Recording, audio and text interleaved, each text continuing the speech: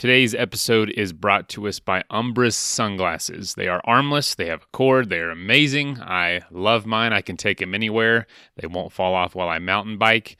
And if you would like to get a pair, go to Instagram, find Umbras, O-M-B-R-A-Z, send them a message, and they're giving away 3 free pair this month. Something else I like to take with me anywhere is a couple packs of CS Instant Coffee. If I can't drag along all my coffee equipment, I do have that option to have incredible coffee in the backcountry or anywhere I go. Go to csinstant.coffee and use the code ADVENTURE at checkout for a discount on their incredible instant coffee.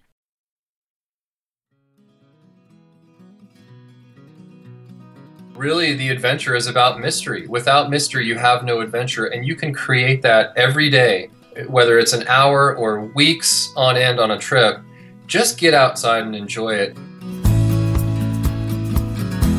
This is the Adventure Sports Podcast, trying to help you find adventure every day in any stage of life. You're going to hear from explorers, adventurers, business owners, and anyone living their life a little more out of the box than usual.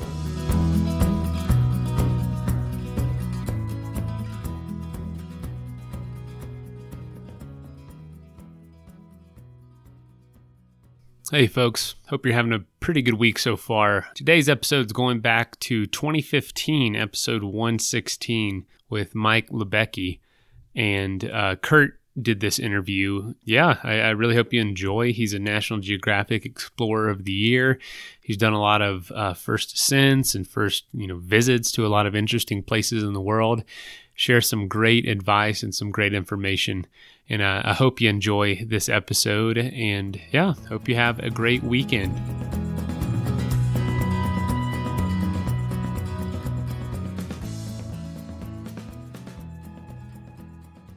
Today, I have Mike Lebecki for our show, and Mike is a National Geographic explorer who has made it his life's goal to do at least 100 expeditions by the time he's 100 years old, and he is well on his way. He is an adventure traveler who has been all around the world. He is quick to tell you that his priorities are, number one, being a father to his daughter, Liliana.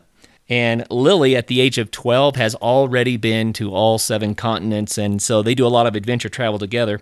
But Mike has done over 65 expeditions, most recently returning from Africa, where he and Lily climbed Mount Kilimanjaro, and also an expedition to Greenland with his brother. Mike is just full of life and has a real passion for living at large. I wanted to read one of his quotes. "The time is now. What are you waiting for? No excuses. Dream big and climb those dreams. After all, it's not only life, but the quality of this life. Death and or old age is coming. We must live sweet. Why ration passion? Embrace the joyage." Mike, welcome to the program. Hey man, it's a pleasure to be here. Thanks for having me. Oh, we love having you on. This is going to be a fantastic show, so really cool. Hey, I hit some bullet points, but you've got so much in your adventure resume. Fill in the details for us. Well, I just define my life. Basically, it's a double life that I have, and I think you nailed it. I'm a dedicated father, and I want to support the dreams and goals that my daughter has. And, I'm an addicted, obsessed explorer, climber, adventurer. And I really like to focus on unexplored and first ascents. And that really is what drives the organic enthusiasm for this lifestyle. So unexplored and first ascents, give us an example. Well, you just mentioned 65 plus expeditions. Most of those have been to places that no one has ever been to before. No one has climbed, no one's explored. And, there's still a lot of those places on this planet. A lot of people think that exploration is somewhat dead, yet I've got 23 more expeditions planned on paper right now to absolute virgin earth, where, people have not been to before. And, it really revolves around that passion of exploration, the magic, the power, the beauty of going on these expeditions, the people that you meet, the experiences that you have. And, the second best part of those trips is bringing back these stories and these videos and photos and sharing them with the world and trying to get people inspired to care about the planet and to, put down your phone and your screen and get outside in nature and have some fun. Absolutely. So you are a National Geographic explorer. Explain what that means. Well, National Geographic has an explorers team, and that could be a biologist or a doctor or, just a number of different people, a professor, or someone like myself who is an explorer that goes out and, spends his time out in the wilderness and tries to share them, again, these incredible, magical, powerful, beautiful places with the people that, that don't want to go on these trips, but they still want to experience, what's out in the wild. Very fun. So, as far as an adventure sport's concerned, you're obviously an adventure traveler. You're a climber. You've done a lot of other things. What would you say are your top few sports? Well, I mainly focus on climbing, and that's been, sort of the nucleus of what I'm doing.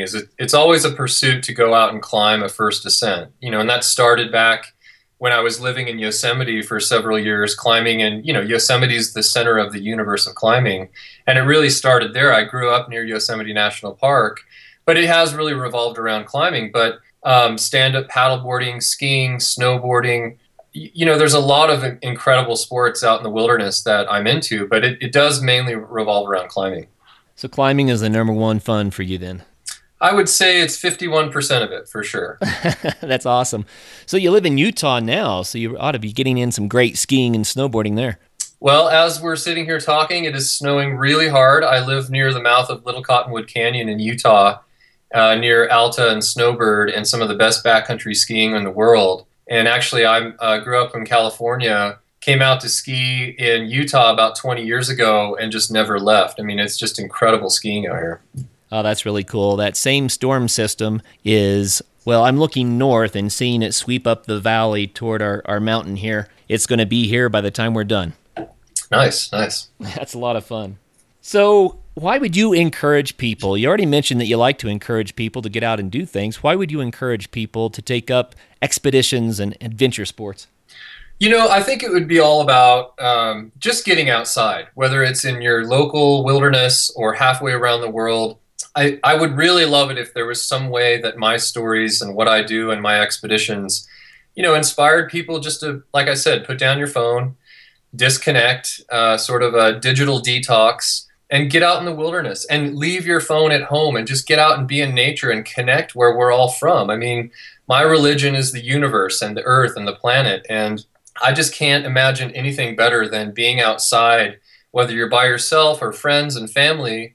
Just getting out in wilderness is so important, I think, for the human soul. And, I just want to be part of that circle that spreads basically that information, that message. And again, hopefully use the word inspire and just for people to get outside and love life. So here's a question for you that I've been pondering a little bit. Sometimes, you're sitting on the couch and the remote control's right there and you think, wow, I could just hit this button and veg all day. But then you also know I could stand up, I could walk out that front door, and who knows what's going to happen. How do you get past that urge to veg? Well, I don't have a TV, so that helps. And, I make it a point in my life to, get out and take the dogs for a walk, or get out with my daughter or friends and family and go hiking or climbing or skiing or stand up paddleboarding or, ride your bike. And it's just, once you make that decision to make it a routine, and you get once you get the feeling of being in the wilderness and being outside, it never goes away for a lot of people, especially for myself and the people around me. It's a top priority, but it's not a struggle. It's not how do I get away? That's what I love to do first and foremost, is sharing experiences outside with the people I love. And you said, how do you step away from the everyday life and technology and get out in the wild? It's simple. Turn off your phone, put down your iPad, turn off the computer, and go for a walk and go hike or go climb or look for a community if you don't have partners or friends. I mean, just go outside and breathe and think about life. Think about, where we came from, where we're going. How is this reality even existing? I think it's so important to get out in nature and just breathe and just think and just see what happens. I mean, for me, really the adventure is about mystery. Without mystery, you have no adventure, and you can create that every day, whether it's an hour or weeks on end on a trip. Just get outside and enjoy it. And I think if people are struggling with that, step to go do that, just go do it, and you'll find that it's the most beautiful thing you can do. I love it. Perfect. That's exactly the message that we've been saying on this show now since February when we launched, and it's the reason why we're here, to encourage people to connect with nature in that way, to start moving and enjoying life more richly. I love it. So will you tell us about an experience on an expedition that really got you hooked on this adventurous lifestyle? Take us there so we know what it's like to do what you do.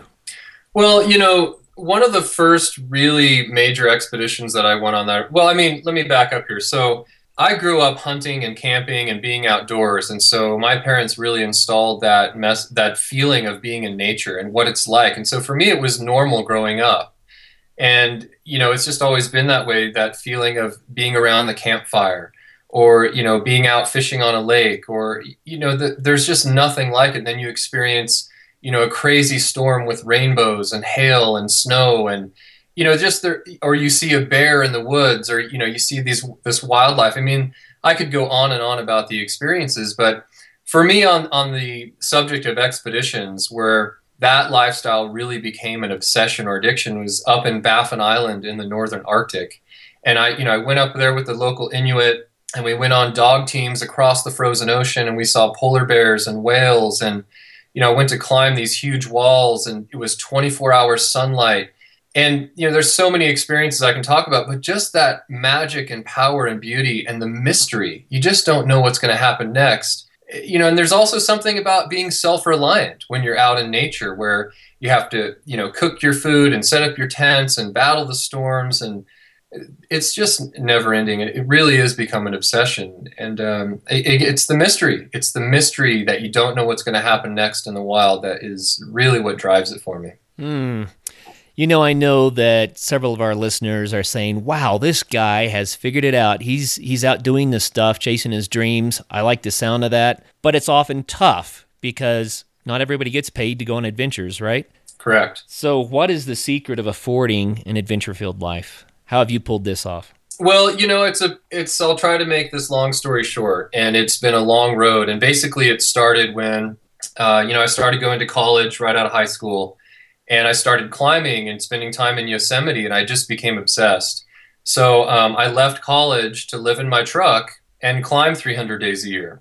And, I didn't really know what was ahead of me. I was very much living in the moment of now that I really strive to do is focusing on the moment. And as I started climbing, I'd work in climbing shops, and then I'd work in skiing shops and go skiing all winter. It was sort of the classic, climbing skiing bum lifestyle. That's an incredible life. And it just sort of evolved from there, going on big trips and then, finding out that I could write stories and share these in magazines. And then all the way up to, 20 years later, a lot of stuff that's on the internet and working with companies that want to help share these stories. There's been a really wonderful reciprocation that is basically founded through the outdoor industry. Without the outdoor industry, I could do none of this. So I work with a lot of different companies that help me pay for these trips. I don't have a trust fund. I don't have family money. I work very, very hard to make this lifestyle happen. And, I think it really comes down to just 100% absolute belief in your passion. And if you're really driven and really focused on that passion and lucky enough to have an awesome passion that you're organically enthused, I think everything will just fall into place. And that's just from personal experience. So I have to admit, it's been a struggle financially for a long time. I've went into major, major debt on credit cards to go on big expeditions. But now working with such wonderful people in the outdoor industry, I'm able to make a living that sustains this lifestyle. It's a very simple living, but it's just what I love to do. So I feel very fortunate. So you're rich in experiences. Yeah, and with a lot of debt. That's great. So another challenge that people often have is, well, how am I going to take care of my family if I'm doing all this? And I know that your number one passion is about being a father, taking care of your daughter. Tell us about that dynamic. Well, it's that's a great subject to talk about because, I'm gone a lot. I do a lot of trips. My daughter's traveling with me quite a bit. And so it's a huge shout out to her mom, family and friends that keep everything going when I'm gone. And without that, I couldn't do any of this. So there's a huge appreciation factor for this lifestyle, for the expeditions, for what we're able to do. And that starts with Liliana's mom, who is very supportive and family and friends, and that goes on to all of the companies I work with that make the products, so we can go out there and survive and actually complete these big goals that we set on ourselves. And so it's just a whole world of people that really make it possible. And I can't tell you how much I appreciate everyone involved. So if I'm on a summit, whether it's solo or with a team, there's hundreds of people on that summit that really made it possible to happen. And so it really does come down to just the appreciation of so many different people. Oh, that's really cool. And it sounds like Liliana has caught the adventure bug herself. Yeah, it's really exciting because, she's grown up, with this dad who's doing these expeditions and, coming home with the stories and photos. And I think she's kind of grown up thinking, oh, this is normal. And then as she's gotten older, realizing, well, my dad's not so normal. My friends' dads aren't doing this kind of stuff. And she started, she's been traveling, out of the country since she was 9 months old. She started skiing when she was 2 years old. And she's just kind of grown up in what, I'm trying to share with her what I believe in is very important, which is travel and being outside. And now, yeah, she's caught the travel bug. She's been to 16 countries. She's been to all 7 continents. We have a trip planned to Japan that we're leaving for tomorrow. We've got another trip planned to Nepal next summer to do a big humanitarian project. So I'm really proud of her that she wants to be a humanitarian and she wants to travel the world and she wants to make a difference on this planet. And so I'm very proud of her. Oh, that's great. What a neat way to encourage a kid and to see a young person who is developing those sorts of passions. I think that's what the future is going to be built on. Well, and she's, part of the next generation to not only inspire other kids to put down the phones and the iPads and, which is becoming sign of the times. I'm not against all of that. It's sign of the times. We're all involved with the age of this technology, but it's much more important to be out in nature and doing what you love. And, there's this really great quote, don't tell me how educated you are, tell me how much you've traveled. And I think that's a really solid sentence right there. Oh, yeah, that's great. I know this is an ad, but this is actually how I feel. Ombra's sunglasses are amazing. They're armless, and they just have a cord that connects the frame around your head, and my son can't pull them off my head like he pulls my other sunglasses off. They won Backpackers Magazine Gear Editor's Gear Choice of the Year. They plant 20 trees for every pair they sell. And honestly, guys, I wear them every day. I take them everywhere I go. I just wore them cycling the other day on a long trip. They just perform great.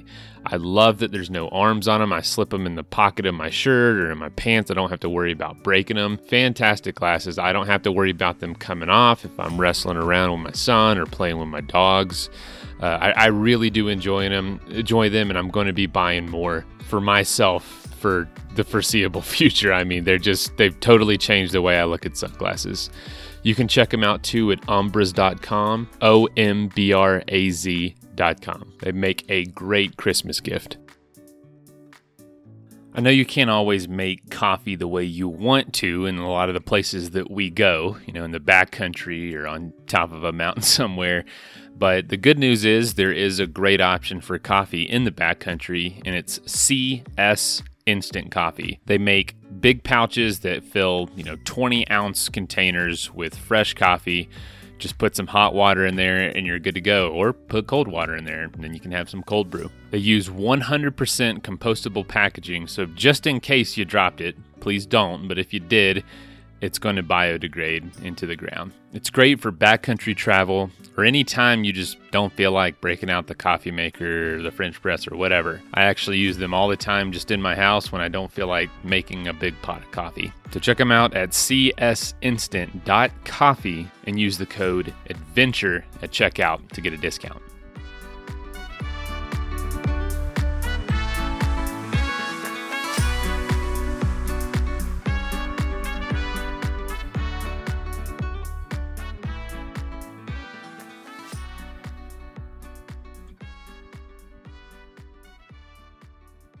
So what are your plans for Japan?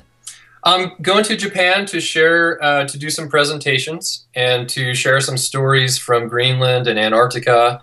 And just fortunately, my daughter's able to come along with me, and we're going to just have some fun in a new place. So she's never been to Japan. I've been there quite a few times, but she wants to keep ticking off the list on with different countries. She even said to me, "Gosh, I wonder what it would be like to go to every country on the planet." And I said, "You know what? That's a great goal, and that's not so far-fetched. Whatever you want to do, there's no doubt you can do it. 100%." Oh, that's fun. So how many countries are on the planet now? 240-ish? Am I close? Well, I think it depends on, when you check, when you look, but, it seems to be around 195 to 200 plus if you were to Google it right off the bat, it's roughly around that area. So that's a big goal, but achievable. It can be done. Anything's achievable if you're really focused, and there's just no doubt in my mind. And and I really want my daughter to realize that. And whether she wants to continue traveling and adventuring and do humanitarian work or being a veterinarian, whatever she wants to do, I want to make sure that my example to her is, I followed my passions and dreams, and no matter what yours are, I want you to follow those as well. No matter what society says, I want you to follow your heart and really just live those dreams and goals as best you can. Very cool. What about Nepal? You said humanitarian work there. Yeah, so my daughter and I did a trip to Africa, and we climbed Kilimanjaro, but we spent time in the Kilimanjaro kids community, an orphanage there, installing solar panels, bringing them new laptops. And so we're trying to do trips that we can actually give back and make a difference as we're doing this. So we've just planned another trip to Nepal for next June. And we're going to go there and work with 3 different villages, bring solar panels, solar energy. We're going to bring a ton of socks and clothing, and we're trying to find out what they need, and then we're going to try to go out and help some people. I mean, whether you're helping 10 people or thousands, you're making a difference in this world, and so we want to continue on that journey of trying to make a difference and trying to give back and just keep the appreciation flowing.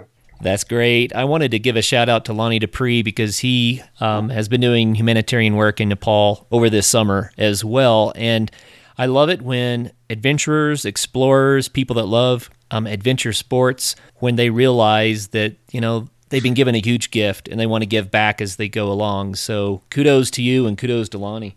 Well, I appreciate that. And then I'll give a kudos to my daughter because she's really inspiring me to focus more on the humanitarian efforts. And so it's really exciting how I've been trying to inspire her to do this, and yet I'm learning so much from her and being so inspired by her to really try to make a difference. It's just a beautiful thing. Oh, yeah. Well, let's shift gears a little bit. Tell us a story about a time that things didn't go right. On some of these expeditions, I know you've had some huge challenges. Tell us a campfire story about one of those. Well, when you say didn't go right, I will, I'll share with you an interesting experience. So I do a lot of solo expeditions, and I went on this solo trip to Afghanistan. I was going to try to solo this really beautiful, huge tower way out in remote Afghanistan. Going by myself to Afghanistan was a big deal. It took a lot of time to research, to connect with good security there and be able to go out in the mountains and feel safe to be there. So it was a lot of weight going by myself there. But once I got out there, I started rope soloing this big tower.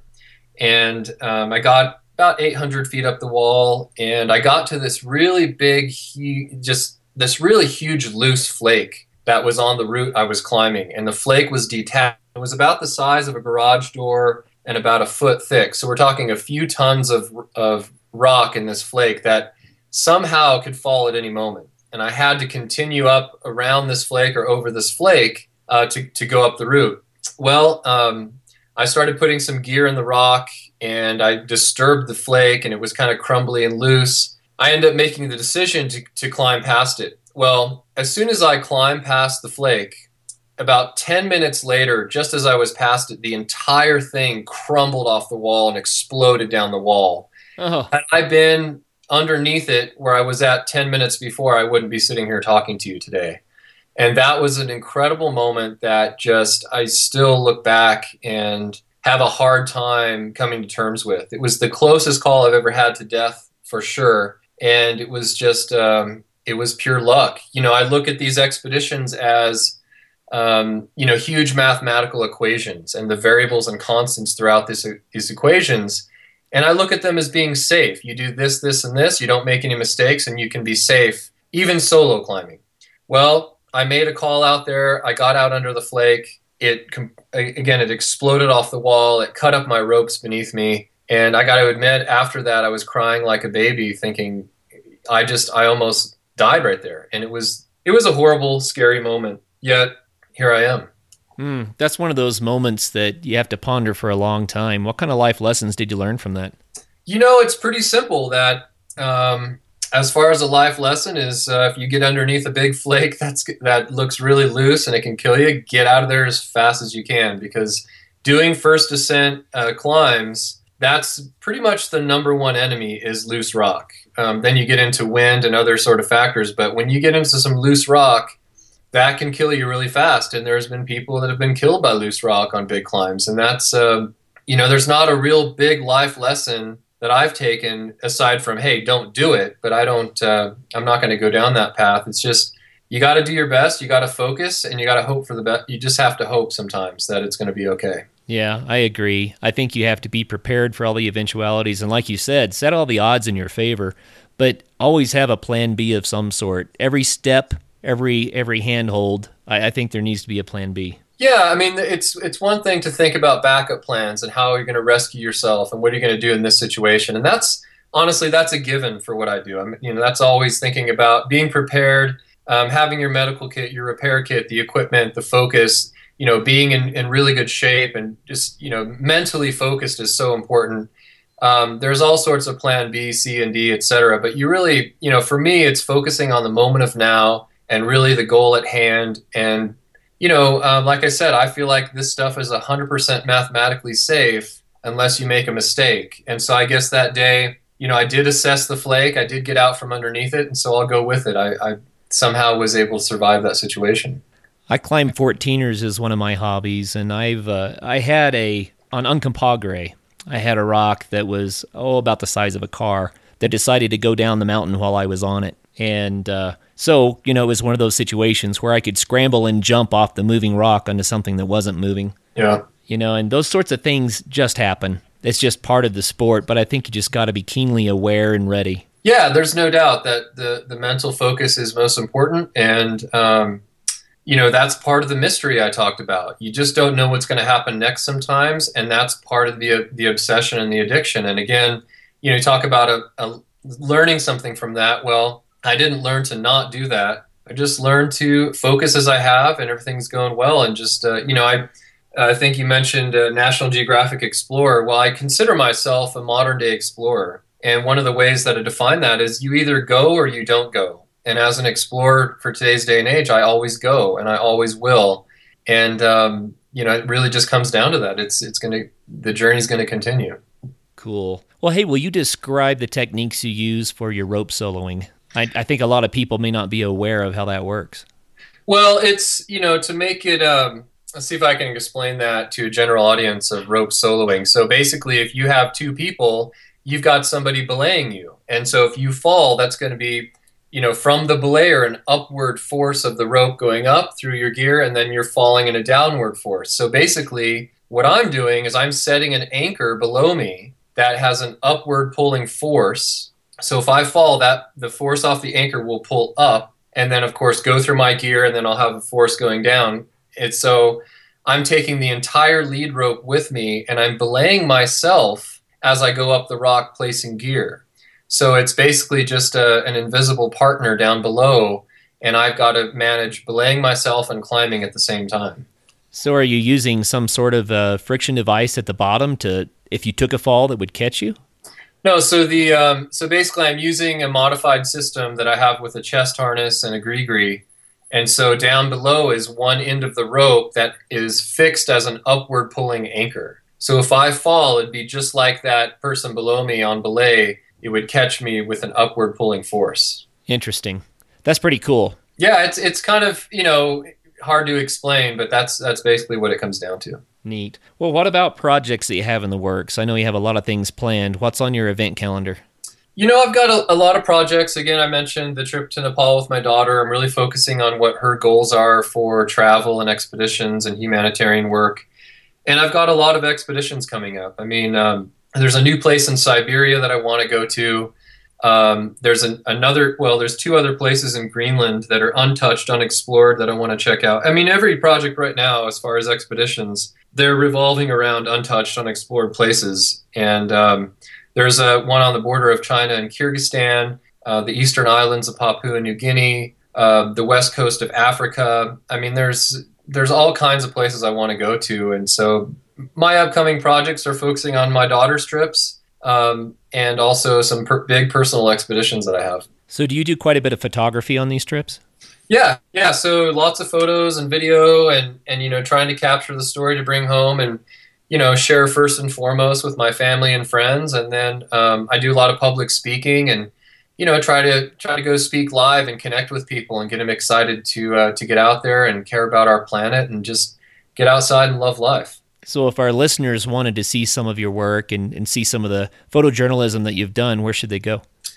I think an easy one is obviously a quick Google to of my name to kind of check out what's going on, because there's a lot of different films, film festivals, public speaking, a lot of different fun stories that I'm trying to share. But you can also go check out MikeLebecki.com to see some stuff there. But I think it's pretty simple these days to kind of Google around and find what's going on. Okay, well, we're going to be snooping and looking over your shoulder then. Nice. What about tips or tricks for your sport when you're living a life, an adventure expedition lifestyle? What are some of the things that you've picked up along the way that are valuable? Well, I think I think rather than specific tips or tricks or the mechanics of it is just making sure that you have a lot of optimism and you have a lot of patience, because sometimes, for me, these expeditions, it can take 1 or 2 trips or 3 trips just to succeed on the goal. Sometimes there's a reconnoiter that has to happen. I would say as much research as possible, planning. I mean, the most important part of an expedition is when you're packing at home in the garage. So, for example, if I'm doing a trip to Antarctica, and I forget that one little tool that's going to fix my stove, well, that expedition can be over and maybe your life. So, preparation and planning for whatever the project is, whatever trip that you have, is first and foremost the most important by far. And then just patience, optimism, focus, and psych, and just going. Just go. Don't find an excuse. Don't make excuses. Get out there and go for whatever you want to do and make it happen.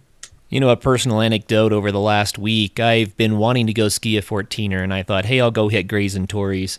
And as I was thinking about that, I thought, wow, I really can't find enough information about the avalanche conditions. It's early season, but early season slides do happen. And I started doubting, is this a good idea? And then I stopped myself and I said, holy cow, you're thinking about trying to summit and ski with unknown conditions. How about if you change the dynamic and say, I'm going to go check it out and see what happens? Absolutely. And that's what I mean by the reconnoiter and the research. And so rather than trying to find the information, go out and get the information yourself. And just, like you said, whatever you want to, I mean, having a goal of going to summit and ski it, well, that's great. But just the attempt is success. Just going for it is the success. Even if you turn around at the bottom and think, hey, you know what? It's too dangerous today.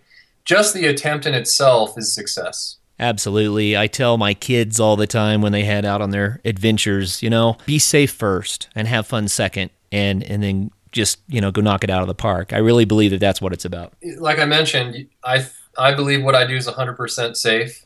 You just can't make a mistake. There's no human errors, or they can be pretty intense. I mean, sometimes out there it's trying to define the line between dangerous and too dangerous, and where that is. And sometimes when you can't, maybe when you can't define that, maybe you found it, and sometimes you have to turn around. Oh, yeah. Well, the next question is kind of funny for you because you do so many expeditions and you have so many, on the books, but I love to ask it anyway. If you had no limits, someone was going to fund what you wanted to do 100%, then what do you think that would be? Yeah, the dream would be, if there, financial support would be to buy an incredible sailboat and sail around the world for maybe 2 years and, get first ascents on every continent and just continue to do that until the time is done. That would be pretty special.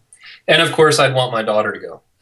That sounds lovely. So cruising to the summits. Well, yeah. So basically it would be really beautiful because it'd be a continuous sort of expedition, if you want to call it that. It'd be more of just a lifestyle that you're living for so long, and it would be sea to summit. So you'd be sea to summit, and you get back down to the boat, and you sail around the world to the next destination. It would just be an incredible journey.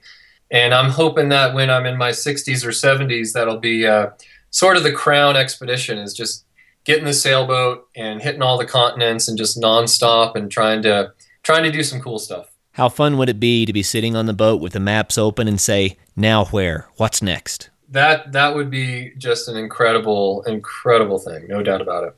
That's fun. So what inspires you? You're obviously a very inspired guy, but what's your drive? I'm inspired by my daughter, of course. I've talked a lot about her and just seeing her grow up. And, I think any parent can understand just the love and the inspiration you have from your child, and just the joy that you share with them is really first and foremost the most amazing thing in my life. But I'm inspired by, so many people around the world, just, photographers or conservationists, or, from in the ocean to the mountains to the jungles to, saving a species. I mean, I'm just inspired by so many people. And that's, it's one of the things I love about the age of technology, is that there's so many people that can inspire you, and so many stories and beautiful moments you can see and read about.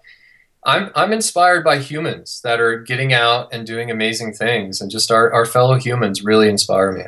Yeah, it's a good answer. I think when people first start doing adventures, sometimes the inspiration is just the excitement. But then as they have the experience and they start seeing what's out there, then that becomes inspirational. But I think in the end, it kind of comes full circle, and it's back to the people. Yeah, I think a lot of people have big dreams and goals, desires, and I think in today's day that that's just really hard to break free from a routine. And I think if one of my quotes that you said, there's just no excuses. If there's something you want to do, I know there's a way to find it, and it may be a long journey to do it, but I think that's so important, just to get rid of the excuses and go out there and do some cool stuff. Absolutely. I remember as a teenager, I started dreaming about what would it be like to snow ski. What would it be like to scuba dive? What would it be like to go on extended, week-long trips on a bicycle, that sort of thing. And at first it was just like, well, I ought to just kind of expect to do that. And, by the time I was 20, I had done all of that and much more. And it was just because I set it up there as an expectation that it was going to happen in my life. Yeah, I mean, that's amazing. And hopefully people will get that bug and continue to go after it. I mean, I remember an example when I presented this trip to Antarctica in my daughter's classroom when she was in kindergarten. And, I was skiing and there was penguins. And ever since that presentation, she said, "Dad, I really want to ski in Antarctica. I really want to ski with the penguins." And as she got older, I said, if you really want to do that, it's going to be a lot of work, and you've got to get straight A's, and you've got to learn to backcountry ski, and you've got to, train. And, for a few years we focused on it, and it was really incredible for her to see that you don't just go and do this. It takes a lot of work, a lot of preparation, a lot of training, a lot of skills. And I think that for people out there wanting to learn new things or go out and figure out how to do new adventures, you just have to start by stepping out the door and find, just start by, what shoes do I buy? Or, go start, whatever it takes, just take that first step. And I think it'll all come if you're inspired to get after something, What I love about that story is that your daughter had the goal of, let's ski in Antarctica with the penguins, but from that goal came physical fitness, skiing skills, and a whole lot more ability that she can use for a whole variety of explorations later. Absolutely. I mean, sort of the metaphor messages through adventure and what you learn with preparation and planning and focus and determination. It really correlates to everyday life, and you bring those challenges and those experiences back with you, and you apply them to your relationships, or you apply them to, what you're doing for work or what you're doing in your community. And it really is an incredible tool to bring back the challenges and the beauty that you experience in the wilderness, or whatever it is that you want to do outside. It's just, it's a full circle deal. That's cool. A lot of people, they have the 40, 50, 60-hour-a-week job. They have limited vacation time. They have big dreams but heavy commitments. Do you have any advice for those people? Some of my favorite adventures are heading out to my local mountains for the day and going skiing or going hiking with my dogs or my friends and family. And I think it's very relative. I think everyone can get out and have a good time in the wild. And, but ultimately, what it does come down to is if you do have some bigger goals and desires for, traveling or adventure or whatever, what have you, you've got to make some changes to make that happen. And the way I see it, anything worth doing, any goal worth achieving takes compromise and sacrifice. And there's just no doubt about it. It's not just this easy road. There's a lot of obstacles. There's a lot of challenges. There's heartache. There's emotions. It's not just this simple life of grabbing onto these goals and succeeding at them. There's a ton of behind the scenes stuff that's very difficult, very emotional. But again, anything worth doing, the summit metaphorically or what have you, it's going to take compromise and sacrifice. There's no doubt.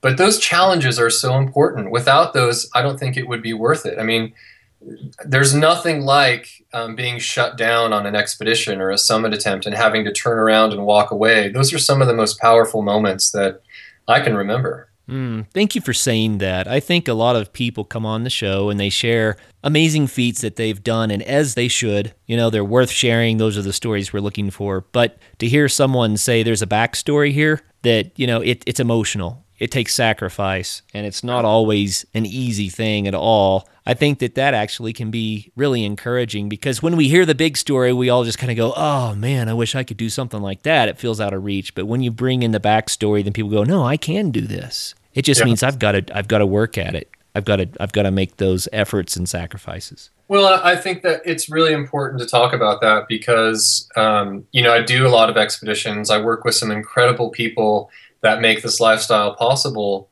And, I've had people say, well, how do you afford it? And, do you have a trust fund or how do you, and it's like, I have as much or more debt than anyone I know. I work as hard as I can. I do side jobs. I do whatever it takes to make these things happen. And it's because it's an organic enthusiasm. It's not, here's the way I look at it. There's two ways that this lifestyle works. And one of them, well, not only that how it works, but just how it exists, how I perceive and the feelings I have. And there's joy. There's so much joy involved with this lifestyle every single day, whether it's planning, whether it's looking at maps, whether it's dealing with getting permissions, it's working with companies.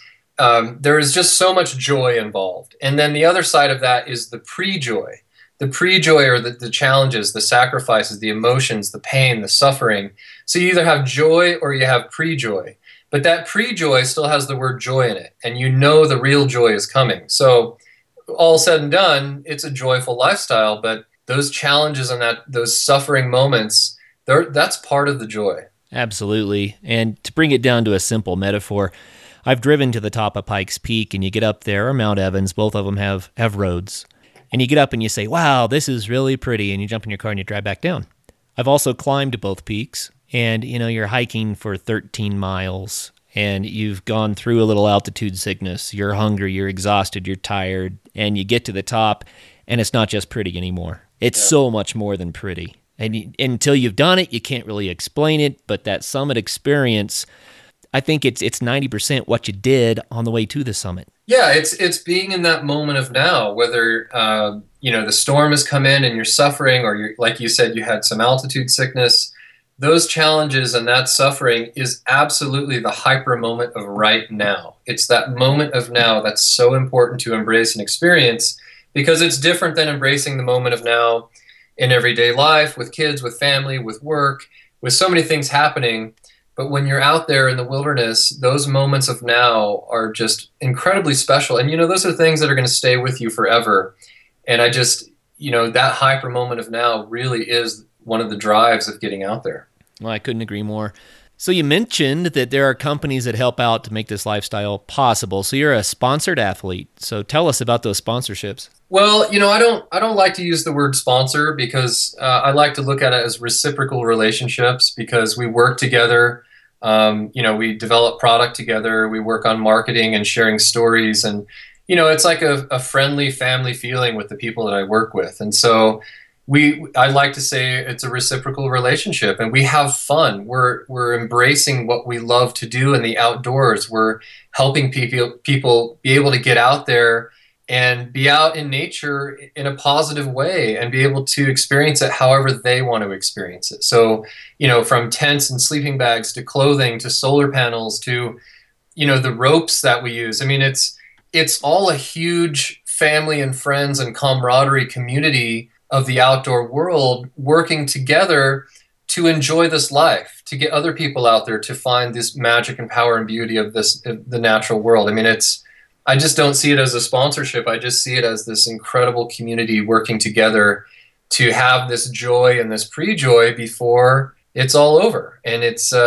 really how I look at it. Hey, let's give a shout out to the companies that work with you for these expeditions. Yeah, and as I mentioned, these are all friendly family relationships that I have with all these companies that make it possible for me to do this stuff. And it really is a reciprocal, fun and joyful connection and community that we work with. But, there's a lot of people out there. And, for example, Mountain Hardwear, Goal Zero, Cliff Bar, 510. I'm just going to name them all to you that have been so helpful for me for so long. Wigwam, Sterling Rope, and Black Diamond, MSR and Thermarest and Seal Line and Smith Glasses. And then it goes on to the American Alpine Club and different organizations like National Geographic. I mean, there's just so many people, that have come together as, again, part of this community that have made it possible. And it's just, I feel so appreciative. Okay, advice. How do you manage to establish these relationships with these companies? I know that there are other people out there who say, man, I would love to work with some companies and make some stuff happen.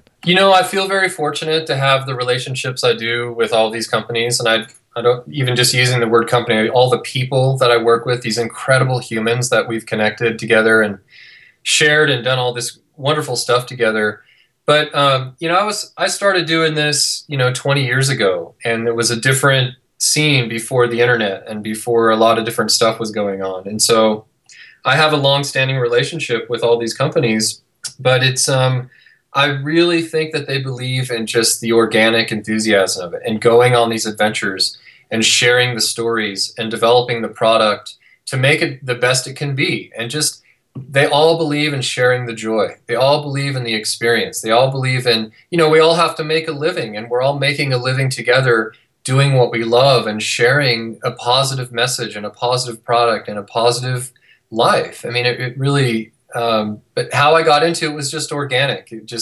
I've been walking up a staircase, working with people and continuing to get out and do these trips that is a great reciprocation to the companies I work with. And that's really what it comes down to. So it sounds like the quick bullet point summary is it's about the people. It's about the people and the connection and the message and the psych and the enthusiasm and the joy. And that's what this whole outdoor community is all about. And, and on top of that is, sharing the experience and people getting excited about protecting our planet and helping the people. So, Mike, I think you've already answered a lot of this question, but I'm going to address it specifically. How does your expedition lifestyle, what you're doing, how does that benefit others and society as a whole? One of the cool ways to give back from the expeditions and lifestyle is, in 2003 was the first time I worked with some different scientific organizations, even with NASA, Stanford University, and helping them go out and retrieve samples or do location scouting, or even joining a team where I can manage their base camp, all the way to working with adventurers and scientists for conservation and taking scat samples or tracking polar bears. There's a number of different ways that has been really, really fun to give back with what I'm doing. Doing humanitarian efforts on the expeditions. In Kyrgyzstan, we brought solar energy to villages. Like I mentioned, in Africa, we did a big solar energy humanitarian project there recently, and just trying to really focus on, is there a problem and is there a solution that I can help contribute to while going on these expeditions? So it's been really fun. I think there's some more intrinsic benefits too, like just bringing back stories and the enthusiasm that you have about doing it and the way that you inspire others to get out and to do it too. People gain a lot of awareness about our planet and about our world, about ecosystems and other needs that people have in other places, just because you're going and you're bringing back your stories. I hope that is something that people enjoy is, reading the stories or seeing the photos and videos of these magical places. And just, not a lot of people are going to do these kind of trips, but I think a lot of people, they really want to see what's out there, and they want to, basically connect with that story, or see what's going on in these wild places. And I think it brings a lot of joy to people, and I hope it does. That's great. So, hey, we're running out of questions and we're running out of time, but we'd love to hear a funny story. A funny story. Well, I'll give you one of my favorite stories real quick. All right. I've got a great little story I can tell you, and this was a big wake-up call for me and just a proud moment as a father. Took my daughter out to Antarctica to complete her goal of backcountry skiing in Antarctica. And we were out there, and it was about 50, 60 mile an hour winds. And we were taking off our skins, off our skis, and the wind's blowing, and things are kind of going crazy, and it's a whiteout. And I've always told my daughter, optimism, and you got to have optimism. And I thought one of our skins flew off in the wind. And I'm like, okay, I'm going to make this anchor here, and you got to wait here, and I got to go get the skin. And she said, Dad, optimism. I'm pretty sure I put it in my pack. You got to be optimistic. And sure enough, that skin was in the pack. And it was an incredible moment for me I'm trying to teach my daughter these things. I'm trying to inspire her. And she sort of turned it around on me and said, Dad, don't forget optimism. These beautiful moments with her traveling around the world they're just my favorite. That's fun. It's fun when you hear your own words coming back at you from the mouths of your children, huh? Hey, Mike, I saw online a picture of you on a summit, and you've got something special you do there. Tell us about that. One of the things I do on these expeditions that's really fun for me is every summit that I go to, every summit that I make it, I always bring a mask. And it's the Chinese zodiac year. It's either the year of the dragon or the snake or the rabbit or the dog, what have you.